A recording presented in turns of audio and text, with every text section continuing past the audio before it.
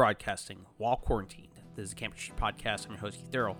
This is episode 55, Bertrand Russell versus Jesus. Went forth to sow, bearing precious seed in his hand, hoping and hope that he might see it grow, knowing that the harvest might well come before the bloom. He runs on his way, there's no time to be going slow. Welcome, everybody, to the Campus Church Podcast, a podcast designed to encourage and equip you in the work of evangelism on the Fight, Laugh, Feast Network, flfnetwork.com, or crosspolitic.com. And today, we're going to be talking about Bertrand Russell versus Jesus, because I think last week I mentioned I was going to be talking about Lydia McGrew's book, kind of the unintended coincidences. But as I started reading that book, it wasn't as good as I thought. So I'm still going to, I think, steal a couple of them and talk about them in the weeks to come. But I originally stumbled upon her. She was on the, I cannot remember the name of that program. Anyway, there's a podcast where she was debating a man named Craig Evans, I believe it was, who I really appreciate his work. And she was a little bit of a grouchy character debating him. And so I decided to look her up. And then I looked her up and I saw her book. And it didn't really intrigue me at first. But then sometime later, I read Peter Williams' book on the reliability of the New Testament, or an introduction to the historicity of the Gospels. And in a footnote, he mentioned her book. And so I was like, you know what? If Peter Williams respects it, I should probably go check it out. And I saw she had some pretty good people commending the book and all that sort of stuff. So I decided to pick it up. But I'm maybe 50 pages in, and I just wasn't as persuaded of all of, her arguments so far. And so she even points out it's kind of a cumulative case, not just a few examples, even if you disagree with her. But anyway, I found myself not really being persuaded or thinking it was as good as it was going to be. And then to top that off, here we are in Holy Week. I don't really necessarily follow the church calendar, but I think it can be helpful. And so on Sunday, I decided to read the triumphal entry, and then Monday, the withering of the fig tree and the cleansing of the temple, and going to kind of go through the week along those lines. But when I was reading about the withering of the fig tree in Mark's gospel, where I was reading it, there were some things in there that I think a lot of people stumble upon, which in turn made me think of Bertrand Russell and his article/book, Why I'm Not a Christian. So I thought I'd bring those things in. But before I get into that little house cleaning or chores to take care of, October 1st through the 3rd, we have the first annual Fight, Laugh, Feast conference in Nashville, Tennessee, and I think it's going to be a barn burner. So if you can make it there, that would be fantastic. Also, if you become a member of the Fight, Laugh, Feast Network prior to September the 1st, you will get $100 off your registration. So I have no idea how much it is. I believe it's at least $100. You're getting $100 off, and I think it's going to be really, really good. We really have a great, I've been calling them the murderer's row of Fight, Laugh, Feast people talking and presenting. So I think you'll find it pretty beneficial and just be a good time. And actually a year ago at Grace Agenda in Moscow, one of my favorite parts is when we all got together as a little Fight, Laugh, Feast network at a restaurant there, and we sang some hymns and ate some food and everything, or some psalms, ate some food together and stuff like that. And we're going to have a psalm sing and all that sort of jazz. And so it's honestly, it's even worth going just for the psalm sing. Then you get to throw in all the other teaching to top it off. So I think it's going to be a great conference. And also, we do have our Fight, Laugh, Feast app. So if you go to your Droid Market or Apple Market, where do you get apps? Wherever you get those apps, go there, punch in the Fight, Laugh, Feast network, and you'll find our little app. Download that, and hopefully all of our content is going to be there. And so I am, like everybody else, quarantined. And to be honest with you, quarantine's been disappointing from the standpoint that I actually thought I was much more of a genius than I am, and I realize I'm pretty average. So if 2 years ago, 3 years ago, you told me that they're going to shut down the world, what are you going to do? I figured I'd probably invent something, come up with some great ideas, and I have nothing, unfortunately. I kind of been able to do some reading and assess some things, but I have not come up with, say, an app that's going to, cure corona or anything like that. So I'm a little disappointed in myself. And to top it off, I I've been wearing these Aqua Run shoes, which just really, they're kind of like, almost like ninja shoes if you ever had like a ninja outfit growing up. And I thought it'd be kind of, it's like, oh yeah, I can just run around in these if I need to go anywhere and stuff like that. And I have these huge water blisters now on the bottom of my feet. And I'm going to try to, I'm a fighter, so I'm going to try to fight through this and hopefully turn them into calluses. I don't know if that's going to work or not, but my goal is to turn the bottom of my feet now into calluses. So kind of like the palms of your hand when you lift, and that way I can kind of do tough things with my feet. So apparently they're dainty if after after 1 week really of wearing some ninja shoes, my feet hurt. So I'm going to play through and kind of fix that. But anyway, so we're going to be talking about Bertrand Russell versus Jesus, and the reason for that is in reading Mark chapter 11, coming across the withering of the fig tree, you realize that it's one of those things that can be an apologetic issue. So your takeaway today is going to be two things. First of all, it's going to hopefully help you read the Bible a little bit better, have kind of a hermeneutic of how you're understanding the text and what's going on here. Also, it's going to obviously apply to the Bertrand Russell apologetic or his objection to Christianity. And it's also, I think, going to be helpful. One thing that's been kind of interesting since the little coronavirus broke forth, and you just kind of throw in a few other things, World War III earlier this year that came and went, and just kind of the general times they're a changing type of air. Being in Reformed and Presbyterian circles, I have not had too many eschatological discussions in the sense of very practical headlines. Does this mean it's the end of the age? Like, most of my discussions on eschatology now are between and post-millennial, and very rarely is there some sort of like pre-trib dispensational sort of aspect to it. But I was checking into a hotel about 3 weeks ago, and I mentioned doing ministry and stuff like that, and the guy was like, oh, like, he kind of wanted to start talking about the Rona and whether or not it has something to do with like the fifth seal. And I didn't even really notice. I didn't really know how to break down everything he was saying, but he had all these seals in his head. And so he starts going on and on. And I'm kind of like, no, it doesn't really, I don't think it really has anything to do with that. So I also think that this is going to ever so slightly brush on that, because it's going to help kind of focus, I believe, Jesus' words in Mark chapter 11, 12, 13. But even though we're going to be focusing on Matthew or Mark chapter 11. But before I get into that, let me read two things from Bertrand Russell here that will give us an idea of his objection. So the first thing, he says this: for one thing, he, being Jesus, certainly thought that his second coming would occur in clouds of glory before the death of all the people who were living at that time. There are a great many texts that prove that. He says, for instance, ye shall have not gone over the cities of Israel to the Son of Man he comes. Then he says, there are some standing here which will not taste death, so the Son of Man comes into his kingdom. And there are a lot of places where it is quite clear that he believed that his second coming would happen during his lifetime of the many then living. That was the belief of his early followers, and it was also the basis of a good deal of his moral teaching. When he said, take no thought of the morrow and the things of that sort, it was very largely because he thought that the second coming was going to be very soon and that all the ordinary affairs did not count. So basically, he wants to say that Jesus is a false teacher. He predicted the end of the time-space universe shortly within the lifetime of those then living, and that didn't happen. So one, Bertrand Russell wants to say that Jesus is a false prophet because what he predicted was to happen did not, in fact, happen.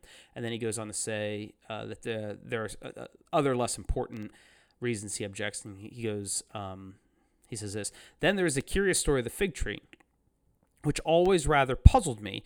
You remember what happened about the fig tree. He was hungry, and seeing a fig tree afar off having leaves, he came if haply he might find anything thereon. And when he came to it, he found nothing but leaves, for the time of figs was not yet. And Jesus answered and said unto it, no man eat fruit of thee hereafter forever. And Peter saith unto him, Master, behold, the fig tree which thou hast cursed is withered away. This is a very curious story, because it was not the right time of year for figs, and you really could not blame the tree. I cannot myself feel that either the matter of the wisdom or in the matter of virtue, Christ stands quite as high as some of the other people known to history. I think I should put Buddha and Socrates above him in those respects. Well, I don't know enough about the moral life of Socrates, but the Buddha left his child when he was born. So, the withering of a fig tree, leaving your child when he's born, I think Bertrand either didn't read into the Buddha or he's not being completely sincere at that point. It's neither here nor there. So what I want to do here is kind of get a running start. I'm going to rattle off a handful of verses from Mark, and you can kind of maybe scribble these down or whatever. And if you are reading the Gospel of Mark, I think what you'll realize, and if you read any of the Gospels, is all of this has to do with Israel and Jerusalem. And so if you think this is Matthew 5:17, I have not come to abolish the law and the prophets, I came to fulfill. Jesus is Israel's Messiah. And as Israel's Messiah, he is fulfilling their expectations, the Old Testament expectations, not necessarily their expectations, but he's fulfilling the Old Testament expectations of who the Messiah is. And so in Mark chapter 1, it says that everybody in Jerusalem was going out to him, but it starts to pick up in, I guess I'll jump down to Mark 11:1. Now when they drew near to Jerusalem at the Mount of Olives, Jesus sent two of his disciples, basically with a donkey. Then he goes, and he entered Jerusalem. This is 11:11. He went to Jerusalem and he went to the temple. And when he had looked around at everything, as it was already late, he went out to Bethany with the 12. And they came to Jerusalem, and he entered the temple and began to drive out those, is Mark 11:15, those who sold and those who bought in the temple. And he overturned the tables of the money changers and the seats of those who sold pigeons, Mark 11:27. And they came again to Jerusalem, and as he was walking in the temple, the chief priests and the scribes and the elders came to him. Then jumping down to Mark 15, but that's not as important. So the point in rattling off those verses is what you get is what's going on here is between Jerusalem and the temple, and even the Jesus expression, he set his foot like stone to Jerusalem. And so Jesus had to go up there and confront the powers that be. And so I don't think we should hear these criticisms of Jerusalem and the temple as criticism of Jerusalem and the temple. So if I'm criticizing the White House, I'm referring to the president, Donald Trump, in this context, not necessarily the White House, literally. So Jerusalem and temple, I think, should be symbolic of the people who are there. So if we criticize, the halls of Congress, that's kind of an expression for the people who are there. So I think Jerusalem and the temple need to be understood as the scribes and the Pharisees and those who are in fact in some sort of religious power that is taking place there. And those are the ones that Jesus is taking issue with. And so if you consider the triumphal entry of him going into Jerusalem, everybody coming out and praising him, and I do love that in verse 11 he says, and when he entered Jerusalem and went up to the temple, and when he looked around at everything, it was already late. He went out to Bethany with the 12. And it's kind of like, I love him going to the temple, looking at it, and it's like, it's on. Like, kind of like Adrian, I don't know if this is a perfect illustration, but Adrian in Rocky 1, when she tells Rocky to wing, it's like, and you get the little ding, ding, and the coach is like, let's go. And I kind of feel like this is the go time. The bell has rung, and the battle's about to pick up here. And so on the following day, when he came from Bethany, he was hungry. This is 11:12. And seeing in the distance a fig tree in leaf, he went to see if he could find anything on it. When he came to it, he found nothing but leaves, for it was not the season of figs. And so Mark gives us the expression that it's not the season of figs. And that is a bit odd. And so even the myriad of things that I have read, I don't believe there's really been much that I have found to be helpful discussing exactly why Jesus was expecting fruit to see, even though it was not the season of the figs. And so, but as I was thinking about it, figs obviously plays a pretty important role throughout the scriptures, from Adam and Eve covering themselves with fig leaves. And I do think there is some component of Israel being exposed, because what's going on here in Mark chapter 11 and the triumphal entry, and then the fig tree, it wasn't just a random cursing of any old fig tree. Israel is basically God's garden, and a place that is to be bearing fruit. And so even when you jump down to 11:20, as they passed the morning, they saw the fig tree withered away to its root. And Peter remembered and said to him, Rabbi, look, the tree that you cursed has withered. And Jesus answered them, have faith in God. Truly I say to you, whoever says to this mountain, and that's going to be the Temple Mount, where is what they're referring to there. Whoever says to this mountain, be taken up and thrown into the sea, and does not doubt in his heart, but believes what he says will come to pass, it will be done. Therefore I tell you, whoever you ask in prayer, believe that it will be received, and it is yours. And whenever you stand praying, forgive if you have anything against your brothers, etc. And so what you have is 11:12 12 through 14, the withering of the fig tree. That story picks back up in 11:20, and sandwiched in between there is they call it the cleansing of the temple, but it's probably more almost like a destruction of the temple. That's what's going on there. It's not a mere cleansing. It's a destroying of the temple, and the temple is the one that's going to be withered, and that's going to tie in to, so the basic idea there in responding to Bertrand Russell is that what Jesus is doing there is a symbolic act. He's withering the fig tree because that is a symbol of Israel, and Israel's about to wither and die, and they're covering of fig trees. There's no fruit there.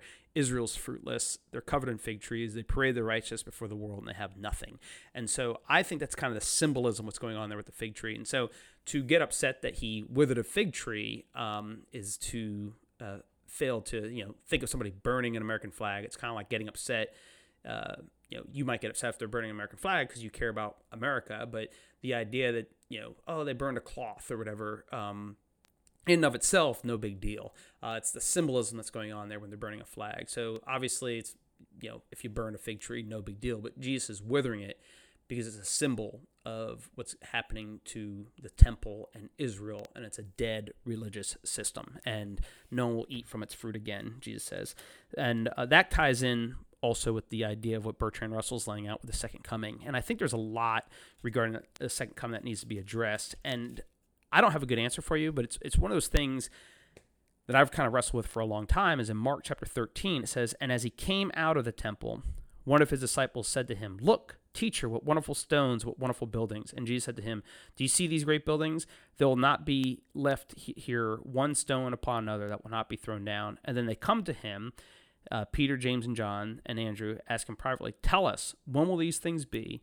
And what will be the sign when all these things are about to be accomplished?'" And in my head, I don't think Peter, James, and John, that they have an idea of a second coming at that point. So I don't think they're asking him, "When's your second coming?" I don't think they're necessarily totally up to speed on the death, the burial, and resurrection of him yet, let alone his ascension to the right hand of God the Father. Then at some point in the future, he's going to come again. So the idea for Bertrand Russell to raise objection that Jesus expected the end of the time-space continuum within a generation or within the lifespan before everybody there had passed is just wrong, because what Jesus is actually teaching, rooted in the fig tree and everything that's going on there, 11 through 13, even 14, is the idea that the whole religious system of Israel is coming down. And if you're paying attention, that did happen before everybody there died. So if you follow tradition, John died probably in the 90s, depending on when you think Revelation. Even if you think Revelation was written early, John died in the 90s, probably on Patmos. And so some of them did survive until his quote-unquote second coming, or the sign of his coming, his riding in the clouds and destruction of Jerusalem. So when you come across these things of Bertrand Russell, and these objections, oftentimes the atheist does not read the Bible very well. And now I will admit I did not answer exactly the question pertaining to it's not the season of the figs, and I haven't found a good one. But within that, given the amount of attention given in Mark's gospel on the idea of time and seasons and stuff like that, I think there's a reason Mark is giving that. I think his early readers understood it. Right now, I don't have a good answer. But the bigger picture is that it's symbolic of the destruction of Jerusalem. Much of Jesus' language regarding the coming of the Son of Man deals with that first century context of the destruction of Jerusalem, the end of the Old Testament system, religious system, and that all was fulfilled just as Jesus said it was. So if Bertrand Russell was reading the Bible more carefully, he would see that Jesus was actually right. So in this round, at least, of Bertrand Russell versus Jesus, the victory goes to the Gospels and to Jesus, who is King of Kings and Lord of Lords, and Bertrand Russell is wrong. So hopefully that gives you a little something to think about coming into Holy Week. And if you listen to this, and read, do the readings for Holy Week. And it's really fascinating. And just root yourself in a first century context of Jesus confronting Israel. So imagine a prophet going down to Washington, D.C. and confronting all the buildings and all the people and all that sort of stuff and saying it's all coming down.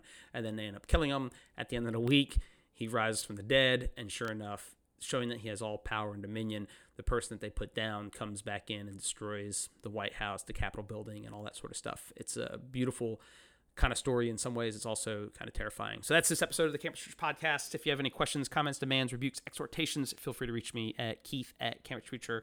campusevangel.com, Campus Evangel on the Twitter, Campus Preacher on Instagram, or Keith Darrell on Facebook. Lord bless you. Keith, talk to you next week. Bearing precious seed in his hand, hoping and hope that he might see it grow, knowing that the harvest might well come before the bloom. He runs on his way, there's no time to be going slow. Hurry, take what you've got.